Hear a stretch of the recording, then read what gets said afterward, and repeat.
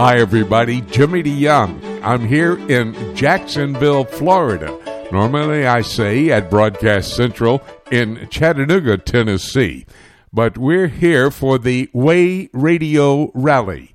Boy, what a time we're going to have. Been here a couple of days getting set up and ready for the rally. Looking forward to all of our listeners, if you can, coming and joining us tonight. It will be at the First Coast Baptist Church from 6 until 8 o'clock. Hope to see you tonight. Well, we're going to go now to a man who is a part of the Jacksonville community when he's not on the road traveling all over the world. In this opportunity that he has as a journalist, as an author, and just a great broadcast partner with us, Ken Timmerman does live in the Jacksonville area.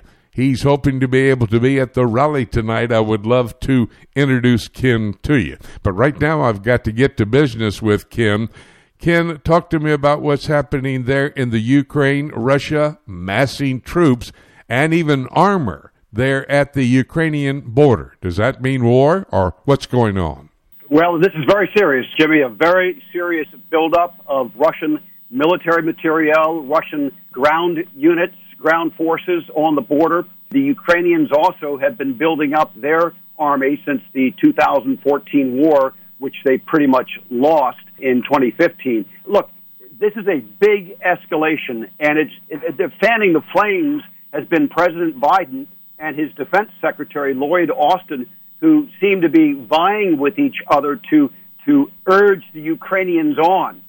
What people fear, what most military analysts fear now, is some kind of provocation, either a phony provocation by the Russians that would look like a Ukrainian attack that would then justify them to go into Ukrainian territory from eastern Ukraine, or an actual Ukrainian attack against the Russians. This is a very hot situation.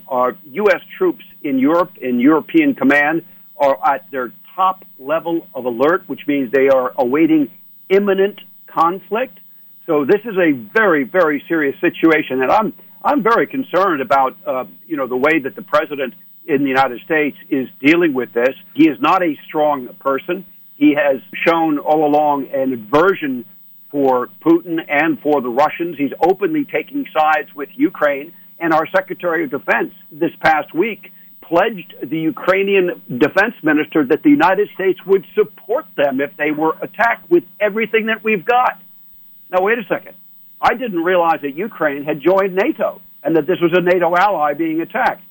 Well, guess what? They haven't joined NATO, and it's not a NATO ally, and it's outrageous for our Secretary of Defense to pledge that we will do everything we can to support them if they get into a conflict with Russia over disputed territory, I would add, in the Crimea and eastern Ukraine. So this is very serious. And Ukraine is not only not a member of NATO, but nor are they a member of the European Union. However, the European Union, a little bit concerned, Angela Merkel, who's Chancellor of Germany, making the statement and demanding, actually, that Vladimir Putin reduce the Russian troop numbers there around the Ukraine.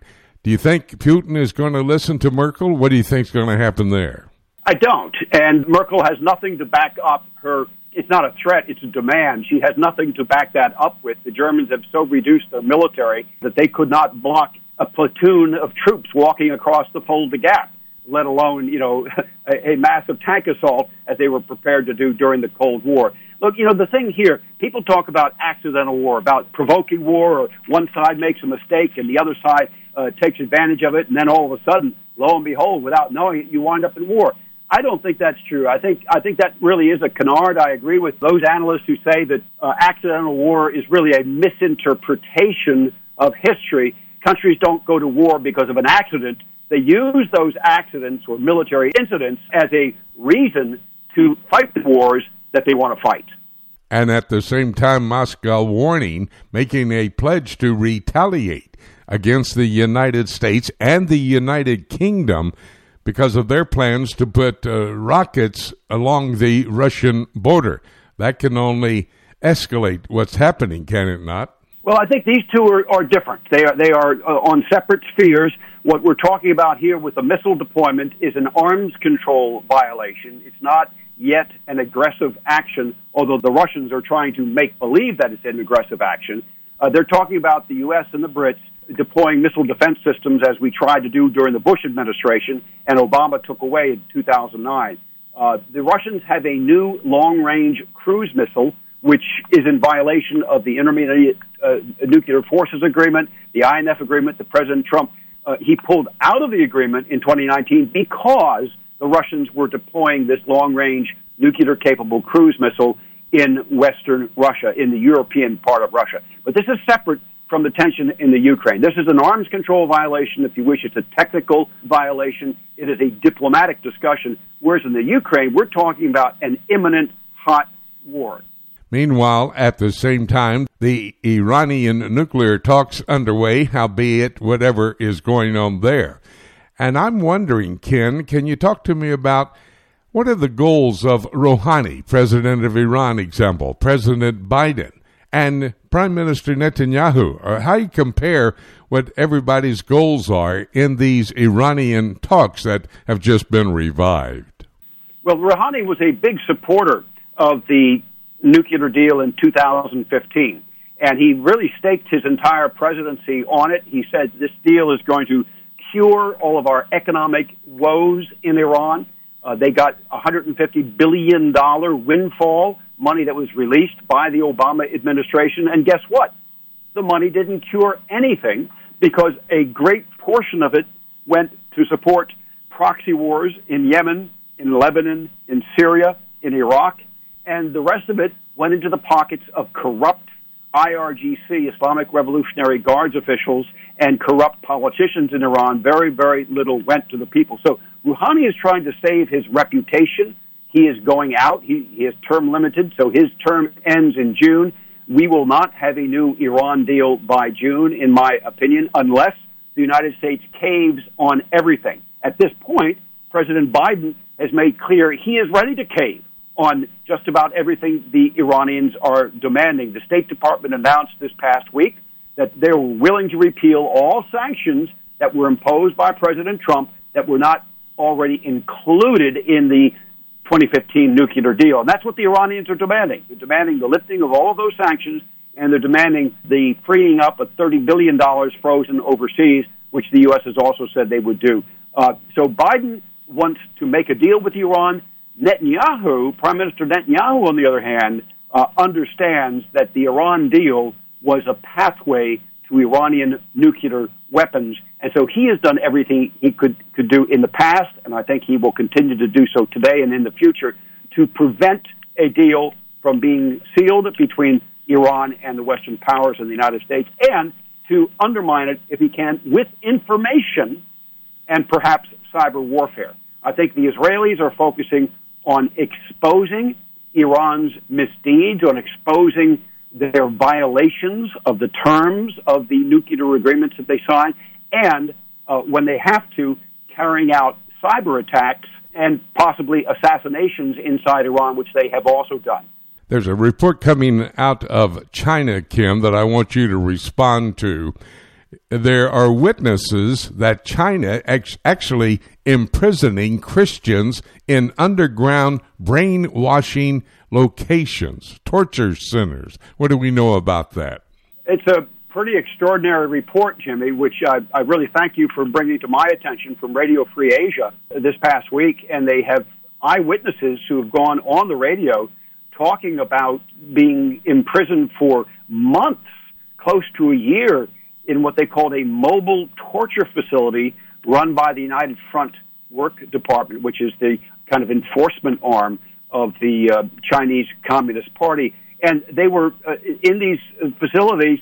The plainclothesmen would beat them. They would try to brainwash them to reject Christianity, to repudiate Jesus, to accept the Communist Party as their savior. They were not fed properly. They had no exercise. They were not allowed to sleep fully. And many of them, were hurting themselves, trying to kill themselves in jail. Christianity is legal in China. What that means is they have a legal Catholic Church and a legal Protestant church called the Three Self-Patriotic Church. Now, the three selves, I guess, are the three Chinese leaders that they want to have up on the walls of the church instead of the Holy Trinity.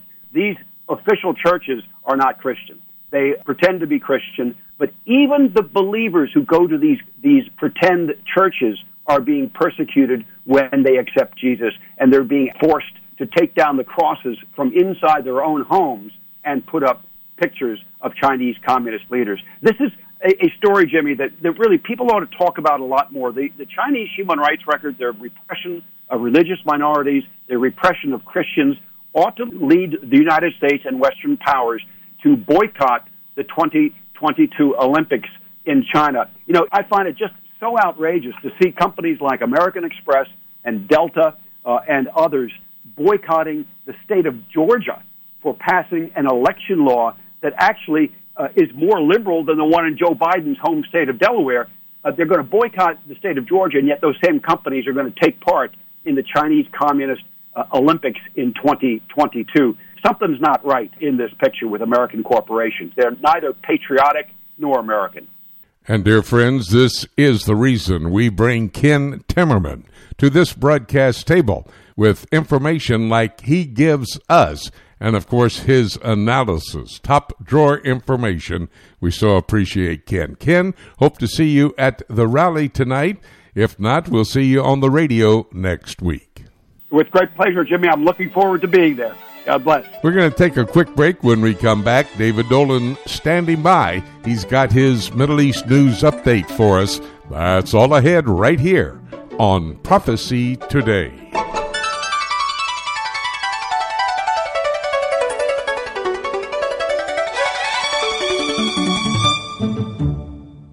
Prophecy Today is heard all across the USA on the Prophecy Today radio network, but also it is heard around the world through our website at prophecytoday.com. And Jay, there are many other features on our prophecytoday.com website, like daily news updated out of the Middle East as it pertains to what's happening prophetically. Special reports can be heard right on our website at prophecytoday.com. We have prophecy Q&A available for you. Questions asked in the past can be answered on the website if you just check it out and go to that particular spot. Prophecy Quiz is available, and parts of our Prophecy Today program, if you should miss any part of it, will be heard the next week right here at prophecytoday.com.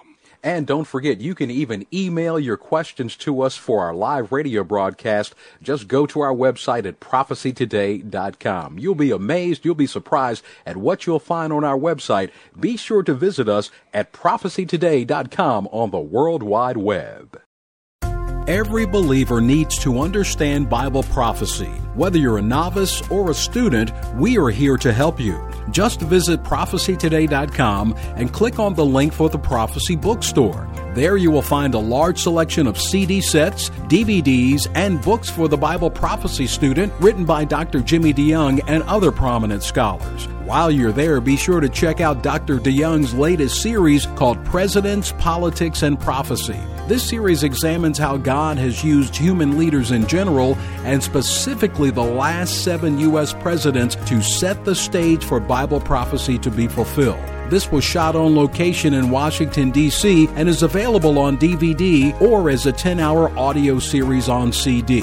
Be sure to check back often for special deals. You can visit prophecytoday.com and click on Bookstore, or you can go directly to prophecybookstore.com.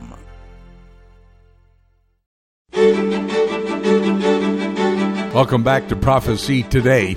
I'm Jimmy DeYoung, and we're not normally at the location where I am today. We're at Broadcast Central in Chattanooga, Tennessee. But we're in temporary studios set up here in Jacksonville, Florida at Way Radio. We're excited to be able to be here for a Way Radio rally tonight. And look who walked into the studio. The program director for Way Radio, Jim Collins. Jim, thank you for letting me use one of your studios for the broadcast today. Oh, Jimmy, it's our pleasure. Believe me, we're glad to have you with us. Are we going to have an exciting time at the Way Radio rally tonight? I know I am, and I'm sure our listeners are too. You know, we've had technical problems in the past, and when your show didn't come on like it was supposed to, boy, we heard from it. You are loved by our listeners. Well, we love them, and we're so grateful for these listeners in this region of Florida and even in South Georgia. But also, at the same time, we love Way Radio. You guys have carried us forever. I'm so grateful for what your ministry has done for our ministry. Well, believe me, like I said, it is our pleasure. We are just tickled to have you with us. Thank you, Jim. God bless you, and God bless your ministry here at Way Radio. Now let's go to Dave Dolan. I promised he would be here. He is, for all of us who are students of Bible prophecy, we do not want to miss Dave's Middle East News Update. David, this last week, Holocaust Remembrance Day, but that's just the sorrowful as we get ready for happiness. Next week on Thursday, it will be the 73rd birthday of the Jewish state of Israel. Independence. Both of these days are key. The Holocaust probably brought the Jewish people to the land of Israel, and of course the Independence Day marking a absolute tangible evidence that Bible prophecy is in the process of being fulfilled. Would you agree? Absolutely, Jimmy, and I never really thought I would still be around to see Israel's 73rd birthday. It was her 33rd birthday in 1980 when I moved to Israel for the first, for a year, and ended up living there for 33 years, actually, and I still keep very closely connected to it. And such a unique situation because Memorial Day for the fallen soldiers is the day before Independence Day, and Wednesday evening at sunset, that will end, and all the somber ceremonies that mark Israel's many wars and terror attacks give way to great celebration of the fact that there is a state of Israel and is thriving and economically doing well. Of course, COVID was a big hit, but it was for everyone around the world, so not just Israel. But they're recovering from that and looking forward to more progress on that front this year and getting back to life as much as possible normally. You know, I have many memories of covering Independence Day in the land of Israel as a journalist when Judy and I were living there in Jerusalem. However, Independence Day does mark that Israel has enemies around the region that would like to destroy the Jewish state. One of them, of course, would be Iran. And there's a question going now around, especially in Israel, among the leadership, would Israel dare at this time do a preemptive strike on Iran's nuclear program to develop a nuclear weapon of mass destruction? What would you say? Well, Jimmy, we again had more actual action this week on the ground. The shadow war, as it's being called, continues between Israel and Iran. Israeli aircraft and missiles, especially launched from Israel and over Lebanon, airborne missiles, struck Iranian weapons positions near Damascus Airport late Tuesday night once again. And that same day, they are reported to have struck an Iranian ship that belongs to the Iranian Revolutionary Guards. It's a cargo ship. It's been stationed permanently for 3 years now at the southern Red Sea, where it monitors all passing traffic, Israeli boats going in and out, and others. And some limpet mines struck it, apparently, and put some holes in it. Didn't sink it, but did some damage. And the Iranians blamed Israel for that, the Israeli defense minister not confirming that.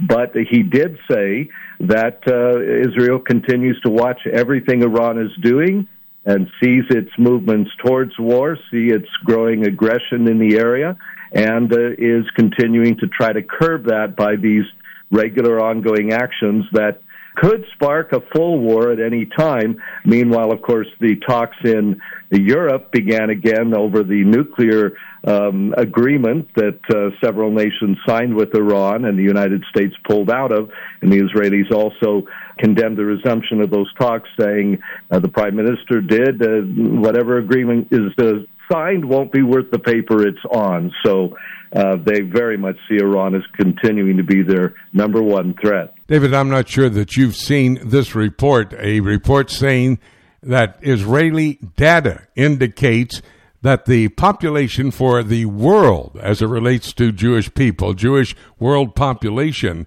is now in exactly what it was in 1925, 14.8 million people. That's 83% of those living in Israel today. But that's a great number in light of the 6 million killed in the Holocaust, isn't it? Well, it is, Jimmy, and had the Holocaust not taken place, we would have 20, 30 million Jews probably alive on Earth. So that did a great damage, a great setback to world Jewry. Around a third, we believe, of all Jews on Earth during World War II were killed or died in starvation and other things related to the war. So a massive wound, but as you said, right after that, the State of Israel was created, 1948. Went from just 650,000, I think it was, Jews in 48 to over 8 million today. So remarkable growth and Jewish homeland where they can thrive. But of course,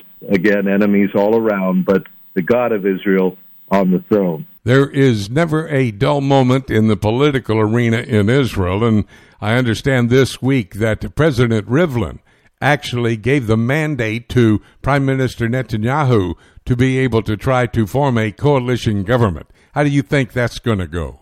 Well, he's making progress, Netanyahu is. He did get that mandate because a majority of the sitting parliament members recommended him as the next prime minister. A lot of others didn't, but he has been having talks with Naftali Bennett of the Yamina, which means right or right-wing party, and those were said to have gone very, very well. If he gets him on board, that he's just 2 or 3 seats short of having that majority government that he wants, and he continues to have side talks with many individual members of other centrist or right-wing parties that are not backing him officially, including the Israel Beitenu Russian party and others.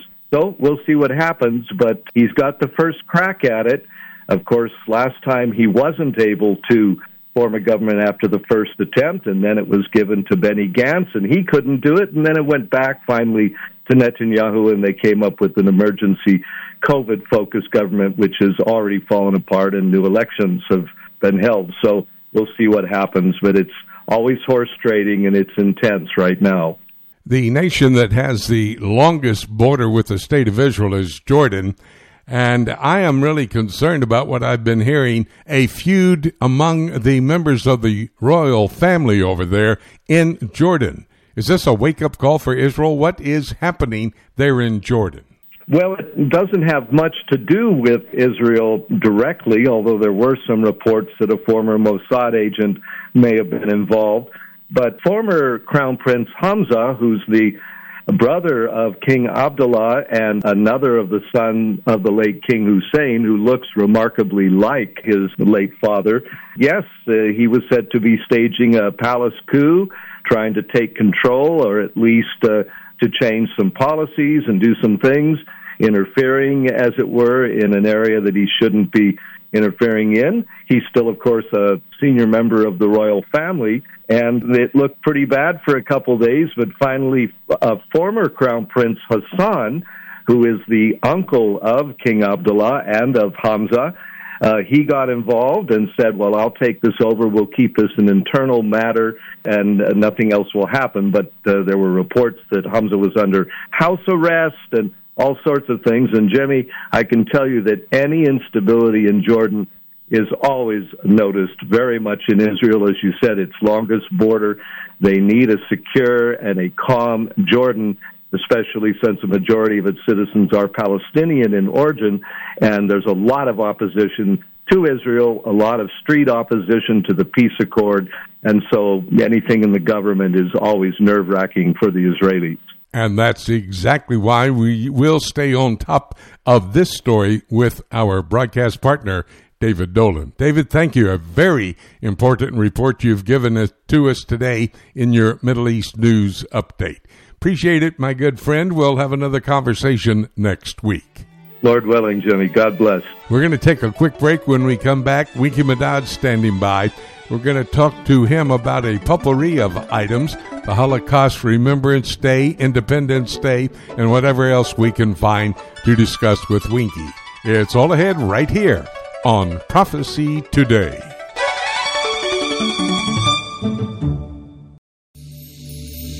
Have you always wanted to visit the land of Israel? Imagine what it would be like to walk in the footsteps of Jesus. With Joshua Travel, you can visit Israel past, present, and prophetic.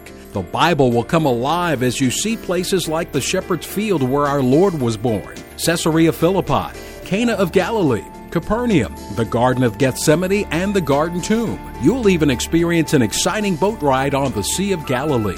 You'll visit each site with Bible in hand as we take the time to not just visit the sites, but to help you understand their importance to our biblical heritage and to our prophetic future. We will place special emphasis on the eternal city of Jerusalem, the most important city in the world, and the place from where Jesus will rule and reign one day. Call Joshua Travel today at 423-821-3635 to find out more about this trip of a lifetime, or you can visit us online at joshuatravel.com. Hi, everybody. Jimmy DeYoung. Welcome back to Prophecy Today. This is a 90-minute program. We're into our second half hour of that 90 minutes, presenting our broadcast partners from around the world to give you details about the headlines in the news, these current events basically setting the stage for Bible prophecy to be fulfilled. I told you we are here in Jacksonville, Florida. We're here for the Way Radio Rally. It'll take place this evening here in Jacksonville at the First Coast Baptist Church. Begins at 6 o'clock. We'll have it over at 8 o'clock so you can go home, have a good night's rest, and get ready for church on Sunday. But glad you could join us, because right now I'm going to bring Winky Madad to this broadcast table to explain a potpourri of items that we want to talk with Winky about. And the first one I want to approach with you, Winky, is the Holocaust Remembrance Day. Now, I know back in January we had a conversation about the United Nations Holocaust Remembrance Day that went to all nations of the world, but this last week Israel had their own Holocaust Remembrance Day. Is there any difference between these two, and if so, can you explain the difference?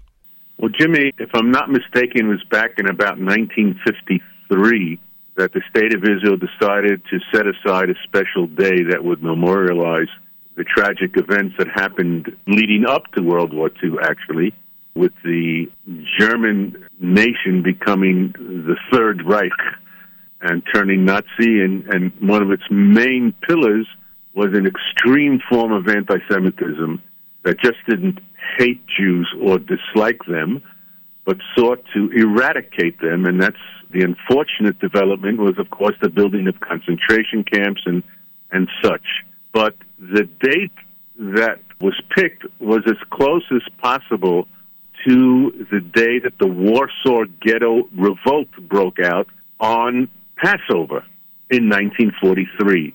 And so Israel decided to combine not only a sense of sorrow and bereavement and grief over 6 million Jews, and at that time, Jimmy, in 1953, there wasn't an Israeli who did not have a relative who vanished due to the Nazi crimes, and combine it with marking of a heroic event, which was that revolt that lasted almost 3 weeks in the streets of a small ghetto in the center of Warsaw.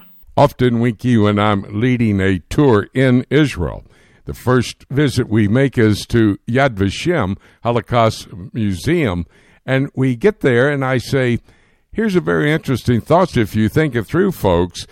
World War I actually prepared a land for a people. World War II prepared a people for that land, and that does seem the case. The only safe haven that the Jewish people would have after the Holocaust took place would be the land of Israel, and, of course, it becoming a state after that all took place. That is a very special day, then, in the memory of all the Jewish people in Israel, is it not? It is, and there's always a discussion about where the emphasis should be placed. I come from a point of view, shall I say, or an opinion, that the memory of the Holocaust was that we should always be alert because there was actually, now looking back, of course, enough evidence, enough indication, if only people's ears and eyes were kept wider open, to realize that Jews should have left Europe a lot earlier than what happened. And too many people simply could not believe that a cultured nation of authors and composers and philosophers and cultural elite as Germany was could turn so ferociously into the beast that it was between 1933 and 1945. That is also the message internally, if I can say it, that Jews must carry with themselves. Winky, where did the phrase "never again" come from? Does that date back to 1953? And actually, what does it mean? Explain it for our listeners. Well, if I'm not mistaken, that was the cry immediately after World War II, and it was memorialized, if I'm not mistaken, especially at the memorial at Auschwitz. And it was, it was in Hebrew, in English, in Yiddish, Polish, and German, if I'm not mistaken. It meant that we will not allow ourselves as Jews that such a development, such events, such thinking and conceptualization of a hatred would ever be allowed to develop, and therefore we were always alert. So many times, small incidents that maybe even can pass by the attention of non-Jews, they do not realize how sensitive Jews are to things of an anti-Semitic or anti-Jewish or even simple discrimination or using words that maybe they heard somewhere on a street corner.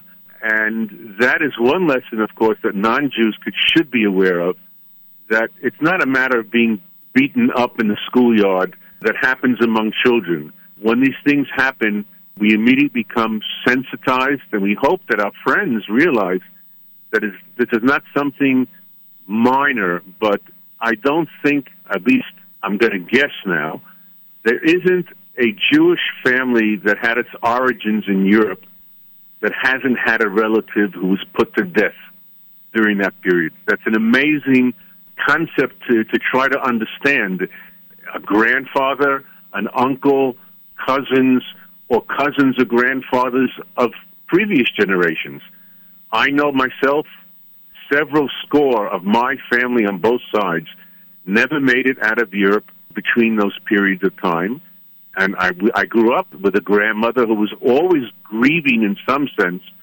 We knew that at certain times we just could not talk to her because she remembered that she got out and her sisters and her parents did not. And it's a very important thing that we Jews should remember, and our friends, and if necessary, our enemies should also remember. Yes, great motivation to use the phrase "never again." Well, Winky, 1 week after Holocaust Remembrance Day, April 14 and 15, Independence Day, the celebration of the 73rd birthday of the Jewish state of Israel. That's another very special day to Jewish people, isn't it? Yes, of course. It is, in fact, the opposite end of the pole, if I could use it that way, of Holocaust Day. We are free. We are liberated. We're able to have an army, a government, a judiciary, economic and social welfare programs all by ourselves. We do not depend on anybody except the favor and the support we gain for what we made ourselves from other nations around the world who support us. And that's the way it should be, a family of nations, one nation earning the respect for what we were able to do. And so, therefore, 1 week after Holocaust Day, we enter into Independence Day with joy, with celebration. Although, of course, the day before, once again, we remember the fallen in the wars, pre-state and during the state's existence, because these sacrifices allowed us to be happy and to celebrate on Israel's Independence Day. Winky, this morning I was reading in my quiet time Isaiah chapter 42 and verse 6, where it says that Israel will be a light unto the nations. And indeed, Independence Day marking, I do believe, at least partial fulfillment of what God promised the Jewish people, a land where all the Jews could come and live and a kingdom in the future. Boy, fulfillment of prophecy, nothing better than tangible evidence, and that's what Independence Day is. Do you not believe that? I do believe that, and if I may be proud of Israel this past year, our performance during the COVID-19 crisis and our ability to overcome to a great extent this pandemic and to show the nations of the world a proper way out of it, even though we're still waiting for a 100%, I think is admirable and is biblical in its proportions of mankind confronting a global crisis with belief in ourselves that, of course, comes from the Bible and its prophecies about what Israel is to be to the nations of the world. Winky, I have just a few moments. Quickly, will you give me an update on the election situation? I understand that President Rivlin gave the mandate to Prime Minister Netanyahu to try to form a coalition government. Can he do that, or is a fifth election on the horizon? Well, we're going to have to give him about 4 more weeks, almost. He's entered negotiations with some of his possible coalition partners. It's going to be tough. As I explained previously, when you have smaller parties that you need to coalesce together to reach the top, the 61 plurality, or actually majority, sometimes you have to give up a lot, and there's going to be tough negotiations about what the situation is. But I have a funny feeling, Jimmy, that Netanyahu is again going to pull it, as we say, the rabbit out of the hat, and become once again prime minister with a firm government under his leadership. Well, the magic capabilities of Prime Minister Netanyahu have been known down through the years. That's why he is the longest-serving prime minister in the state of Israel. We'll stay on top of the story with you, Winky. Thank you so very much for taking a moment or two to, as you always are capable to do, give us the history of Holocaust Remembrance Day, how that all came together. Very important story. Appreciate it, Winky. We'll talk again real soon. Jimmy, thank you for the privilege of being on the program, and goodbye to you and our listeners. You know, I always enjoy having a conversation with Winky Medad, talking today about the sorrow and then happiness next week. Holocaust Remembrance Day this week in Israel, when the entire nation stopped for 2 minutes to honor the 6 million that were killed during World War II. And then looking forward to Independence Day, next Thursday will be the 73rd birthday for the Jewish state of Israel. Tangible evidence that indeed Bible prophecy is in the process of being fulfilled. Well, we'll move from the Middle Eastern region to the European region and focusing on the European Union. We do that with our broadcast partner, John Rood. And John, it looks like some problems there with the Ukraine and Russia. Angela Merkel, Chancellor of Germany, making a demand of Vladimir Putin to reduce Russian troops around the Ukraine. Give us the latest. Oh, yes, the German Chancellor Merkel has called up Russian President Putin to take down this military buildup. It's eastern Ukraine, northern Ukraine, and then also in Crimea. So it's quite an escalation. The movement of troops is definitely not a standard regular troop movement, and there's putting a lot of pressure on Ukraine, of course, and internationally. The EU and the UK have come out with strong statements to back Ukraine completely, and There's also been some rhetoric from the United States and so forth, and Russia appears to be reacting very strongly. It's the U.S. command. The U.S. European command has raised the threat level from a possible crisis to a potential imminent crisis, and this is their highest level. So it's important for people to be informed here. This is not the normal situation. Talk to me about the European Union chiefs moving in and having a meeting with Erdogan there in Turkey. What was on that agenda there in Ankara? Well, Turkey has put a lot of pressure on the EU for many different reasons. The EU, they've kind of run out of some firepower. You know, Turkey has been a candidate member for the European Union. It's gone on now for 22 years. Actually, President Erdogan has been in power for 18 years, so you can see that there is quite a stall. The EU just won't come out and say that they don't have a chance to join. The EU is not interested for Turkey to join the European Union and then have an enormous population represented in the European Parliament, 82 million population. So there has been some interaction on the high level. I don't think the EU has very much to leverage here. They're working more to simply contain Turkey, who has directed the situation and brought it to this point. John, the ICC, International Criminal Court, is headquartered there in Europe. They are attempting to charge Israel with war crimes and put them on a par of terror organizations across the world. What's going on? Yes, the ICC is based in Den Haag, Netherlands. It's interesting to note, where do they get this jurisdiction? The ICC is actually formed from a document called the Rome Statute. And so this was adopted in 1998, and they call it the Rome Statute because it was drafted and signed in Rome.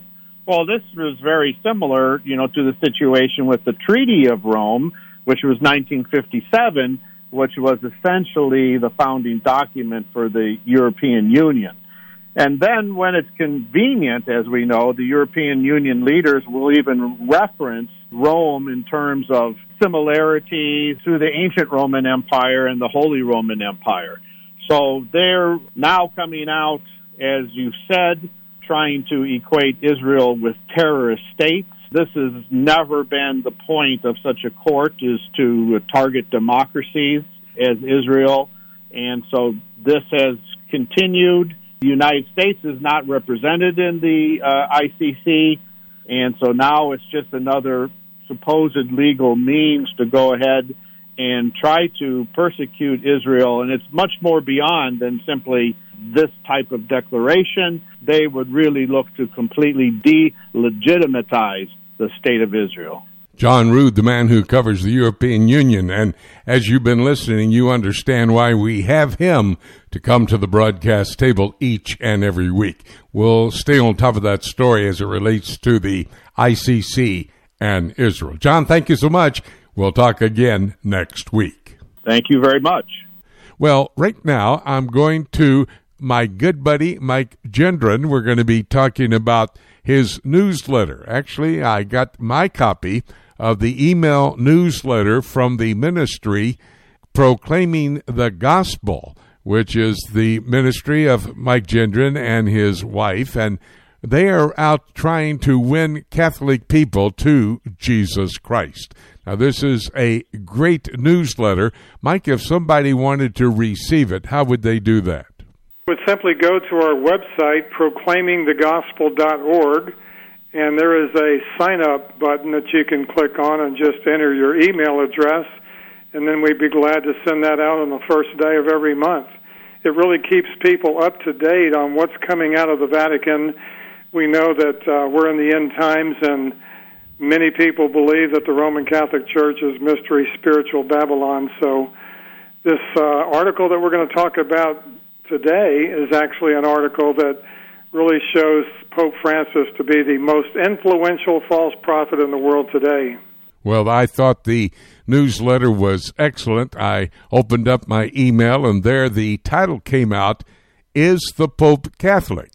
I had a little chuckle because that's a phrase I always use. If I'm doing something that's obvious and somebody asks me about it, and I say, well, is the Pope Catholic? And, that phrase maybe has been used by others as well. But what I thought I would do is I would simply ask the same questions that you ask in the article and get you to answer. So let me begin with that first one. Is the Pope Catholic? Well, the reason that is a viable question today is that many of the Pope's bizarre and contentious statements have not only gone against the Bible, but also they've gone against historic Roman Catholicism. So we do ask the question, is the Pope really Catholic? Because many of the higher clergy, the cardinals of the Catholic Church, have a problem with him refuting historic Roman Catholicism. In your opinion, then, Mike, is the Pope humble? Well, he wants to portray himself as humble. When he first took the office, he refused to live in the papal palace, instead chose to live in a guest room, but he was also known to wash people's feet and have a humble lifestyle. But when you really look at what he has done, he's stolen the titles given to the triune God. So you wonder how anyone can declare himself to be humble when he declares himself to be Holy Father. There's only one Holy Father. The Lord Jesus prayed to him in his high priestly prayer. And the Pope also steals the title of head of the church, a church that he did not die for, as the true head of the church, the Lord Jesus Christ did. And he also wears the title Vicar of Christ. Jesus said, I must go, but I will send someone in my place. He was referring to the Holy Spirit. So he has stolen the three titles reserved for the triune God. That is a very arrogant and proudful position to take, and so he is not a humble man. As you know, Mike, your next question was, is the Pope a universalist? Now, explain that term first and then answer the question, please, sir. Well, a universalist is one who believes that all people will go to heaven. And that is what the Pope has been preaching recently. Again, this goes against historic Roman Catholicism. It also goes against the words of our Lord Jesus Christ, who said, I am the way, the truth, and the life. No one comes to the Father except through me. And so anyone who declares that all people are saved and on the road to heaven is going against the very words of our Lord Jesus Christ. He even says that atheists will go to heaven, everyone. And he goes on to say the blood of Christ has redeemed us all. That was a quote he gave May 22nd, 2013. And he has continued to preach universalism. This question follows then, basically, in light of what everything else we've talked about says, is he a denier of the reality of a place called hell? Yes, he is, which goes all in line with his universal salvation. If everybody's going to heaven, then there's no need for hell. But the Pope has actually come out, and I quote, he said, there is no hell where sinners suffer in eternity. He added to his heresy by saying, after death, those who do not repent cannot be pardoned, and they disappear. So he's not only a denier of hell, he says that there will be no punishment for those who die without Christ. We know by studying God's Word in the book of Genesis chapter 2, the Lord brought into existence marriage, a institution that is sacred as far as God is concerned. Later in chapter 9 of Genesis, human government. In Acts chapter 2, the local church. So my question then, and you ask it in your newsletter, is the Pope against the sanctity of marriage? Yes, in fact, a recent endorsement by the Pope was an endorsement of same-sex civil unions. And, of course, this was criticized by conservative Catholics because, once again, it goes against historic Roman Catholicism. When we look into God's timeless Word, it reveals that His holy intentions for marriage, family, and sexuality are clear, and anyone who goes against them, of course, is under the condemnation of the Word of God. We also know that the first family consisted of a male husband and a female wife, along with their children. So the Pope promoting same-sex civil unions would go against God's plan for the marriage and the family. Now, Mike, having answered all of the questions that you had there in your article, let me just deal and have you two deal with especially this last question. We, as born-again, Bible-believing Christians, what can we do for Catholicism and Catholic people out there in light of what you've said to the answers for your questions? Well, as you mentioned in the introduction, my heart's desire is to see Roman Catholics come to know the true Christ and the true gospel, and they are right now under the head of a false teacher, and the Bible tells us to beware of such people. It's my heart's desire that Roman Catholics will come to understand that Jesus Christ is the all-sufficient Savior, that He finished the work of redemption, that the work of redemption does not continue on Catholic altars as the Catholic Church teaches. But it's the responsibility of all of your Christian listeners to recognize that the Catholic Church is a huge mission field. It is not a Christian denomination, as some of our evangelical leaders have been influencing people to believe by signing unity accords with Roman Catholicism. And so we have to recognize that Catholics need to be evangelized. They've been deceived by believing a false gospel and another Christ that's insufficient to save them completely and forever. And so that's why we have so many resources available, Jimmy. Our website is dedicated to equipping the body of Christ with the essential resources to make sure that the gospel is clearly presented to Roman Catholics so they can repent of their false gospel and put their trust in Jesus Christ, the all-sufficient Savior. Mike, give us that website address one more time. Our website address is proclaimingthegospel.org. That's proclaimingthegospel.org, and people can also call us at 817-379-5300. We are here to help everyone be equipped to be faithful ambassadors for the Lord Jesus Christ. Mike, I always love it if I call your number and you're not there. Your dear wife comes on and says, well, we're not here right now. We're out proclaiming the gospel to Catholics. So I guess we should follow that exhortation as well. And I think with your answers to the questions, very simple questions, very direct answers, I think we should be at the task. We should try to win everybody to the Lord, but those in the Catholic Church, a great mission field for us to be involved in today. Thank you so much for your ministry, Mike, for your time you give us here on Prophecy Today. Appreciate it, and I'm sure we'll have another conversation down the road. Thank you, Jimmy. Always a joy. Very interesting report with Mike Gendron answering the question, is the Pope Catholic? You heard what he had to say. You may want to listen to it again.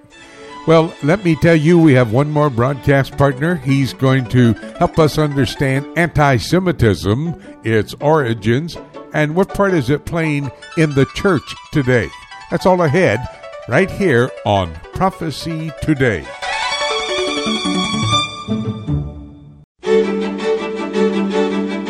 Hi, everybody. Jimmy DeYoung, not at Broadcast Central as usual, but instead temporary studios set up in Way Radio, actually the radio station that's the network affiliate for our program, Prophecy Today Weekend. We're here in Jacksonville for the Way Radio Rally tonight. It begins at 6 o'clock. Goes till 8 o'clock, but I want you to come and join us.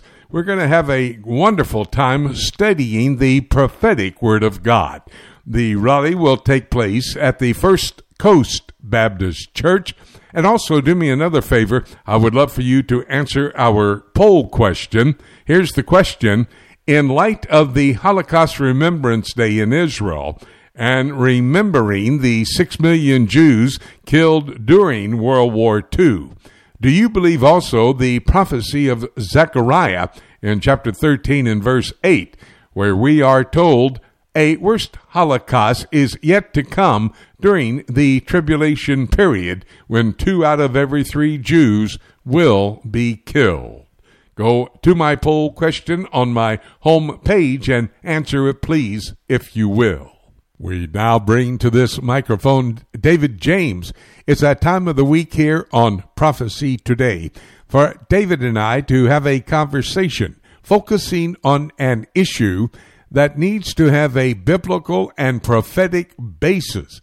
We need to give you the scripture that will assist you in knowing how to deal in your everyday walk of life with this particular issue. And we're going to do that in a moment. We'll focus on anti-Semitism and the Holocaust. But as you listeners may well know, we were hoping to be connecting with David this week from the Ukraine. However, David, that's not the way it worked out for you, is it? No, Jimmy, it's not. And you know, anyone who's been a missionary for very long knows that learning to expect the unexpected and roll with the punches are just skills that you have to develop. And of course, none of these things catch the Lord by surprise. So on Sunday morning, I had received my COVID test results back. Obviously, I was negative, and I thought everything was set as I made it through the screening at the check-in in Indianapolis, and I was waiting at my gate in Washington, D.C. for my flight to Munich.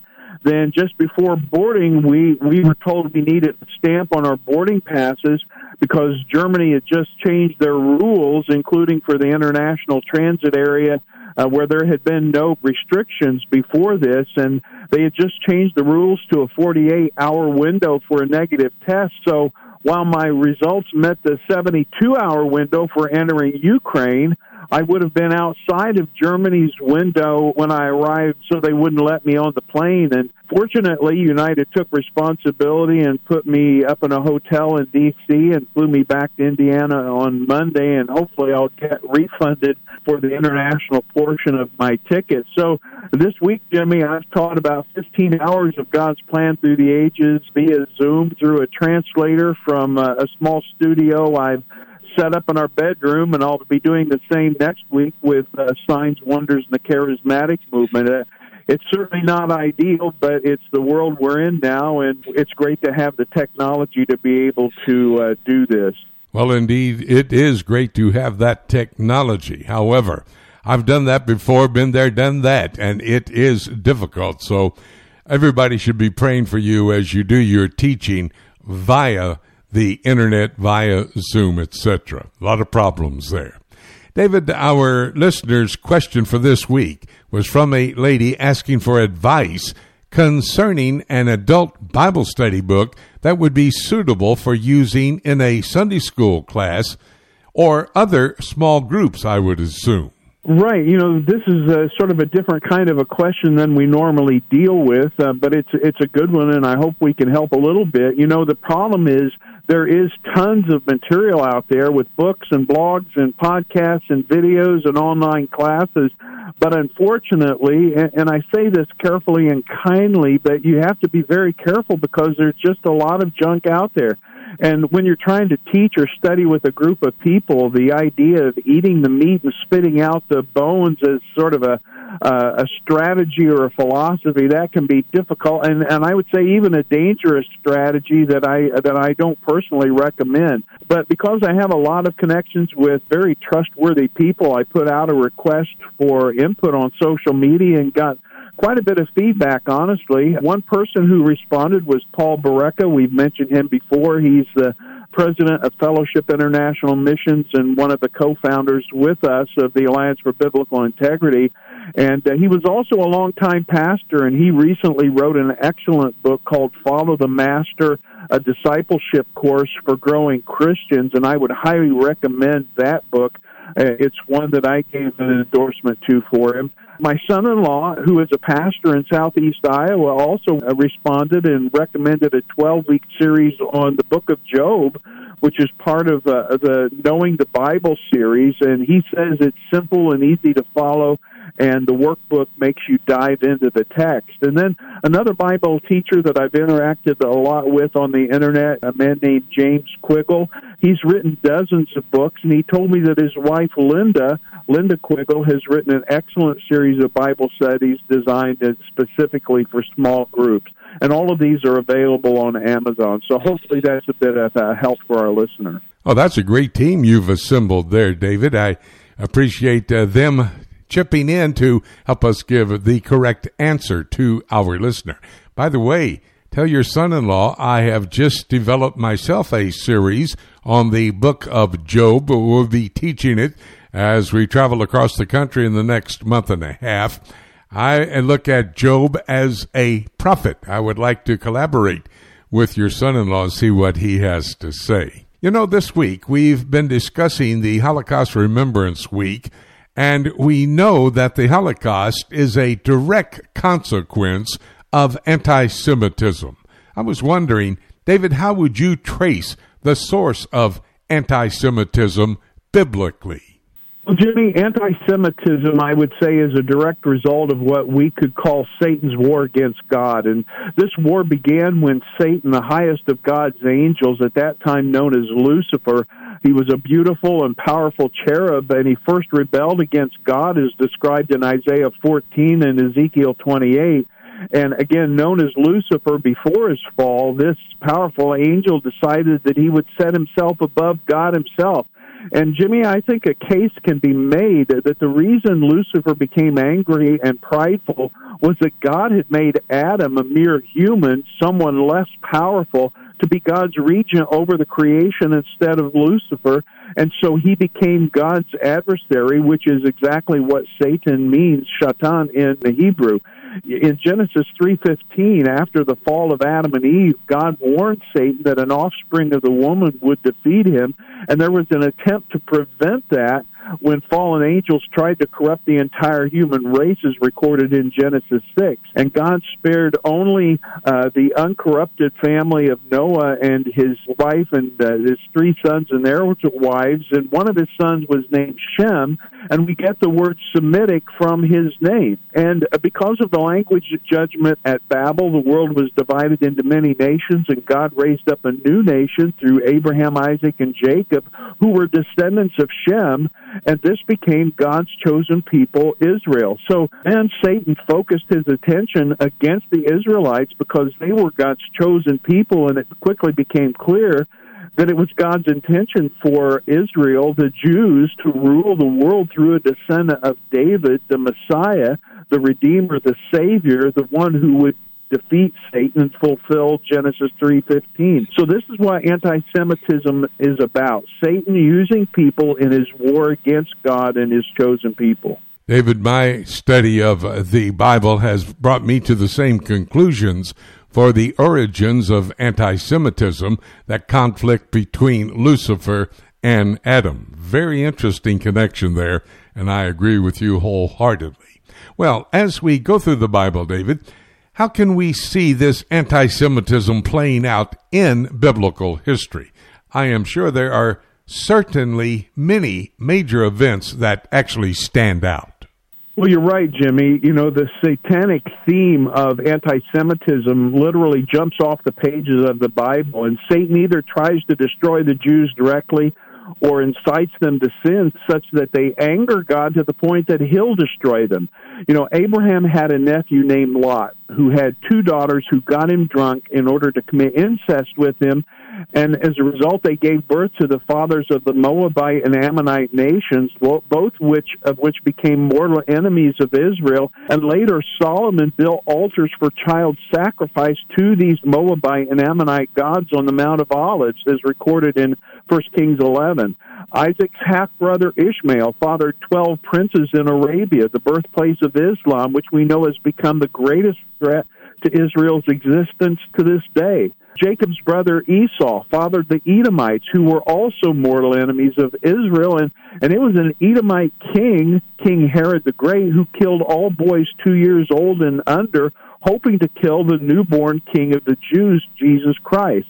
And then Satan tried to persecute and assimilate the Jews through the Egyptians, then destroy them through the inhabitants of the Promised Land. That would be the Philistines and Canaanites and Amalekites and many others.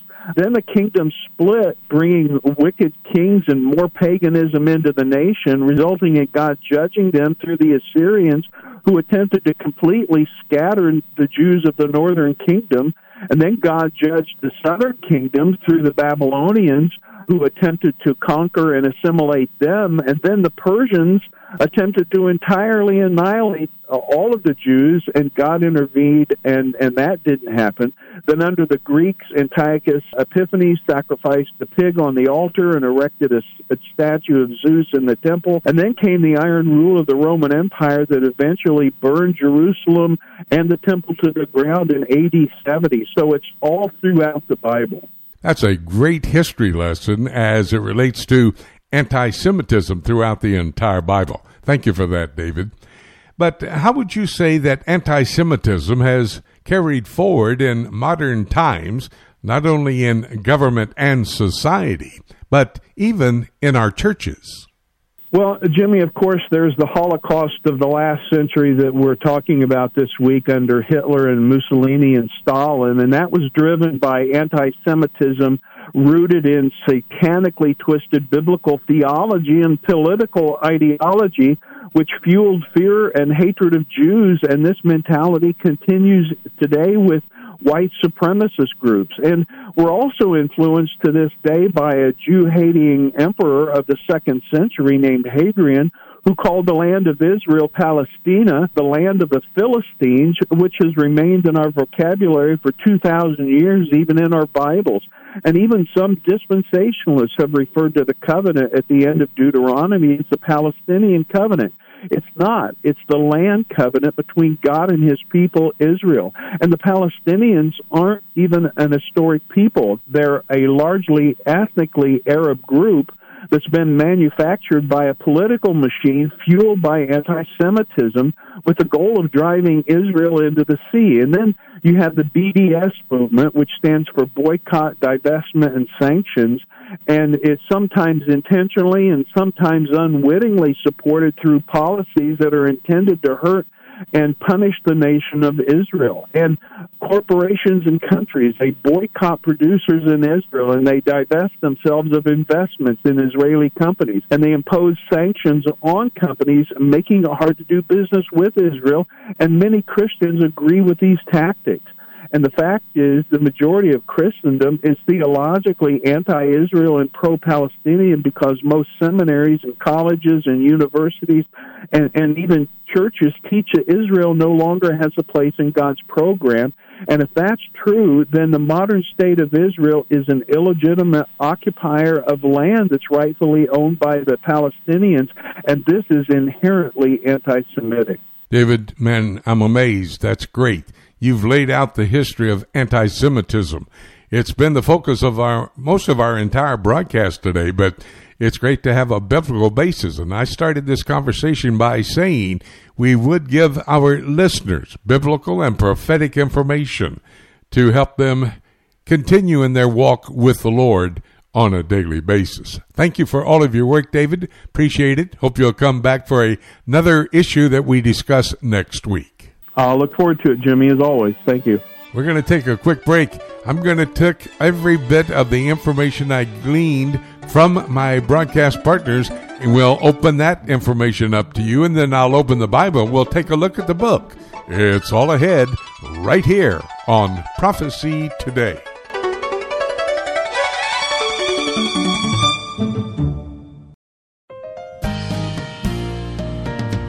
Hey everyone, this is Dave James with the Alliance for Biblical Integrity. You hear me each week discussing current theological issues with Jimmy DeYoung on the Prophecy Today weekend broadcast. We founded the Alliance for Biblical Integrity because we saw a need for an apologetics and discernment ministry that would be an important resource for local churches, schools, and ministry organizations that face ever-changing theological challenges in today's world. I teach many different courses and seminars in the United States and around the world, and can tailor the seminars for Sunday schools, Bible studies, and church services, and the courses for weekend conferences of 6 to 10 hours. For more information, you can go to the ABI website at biblicalintegrity.org. That's one word, biblicalintegrity.org, and click on Courses and Seminars on the main menu. You can also contact me personally through the contact page on the ABI website. I look forward to hearing from you.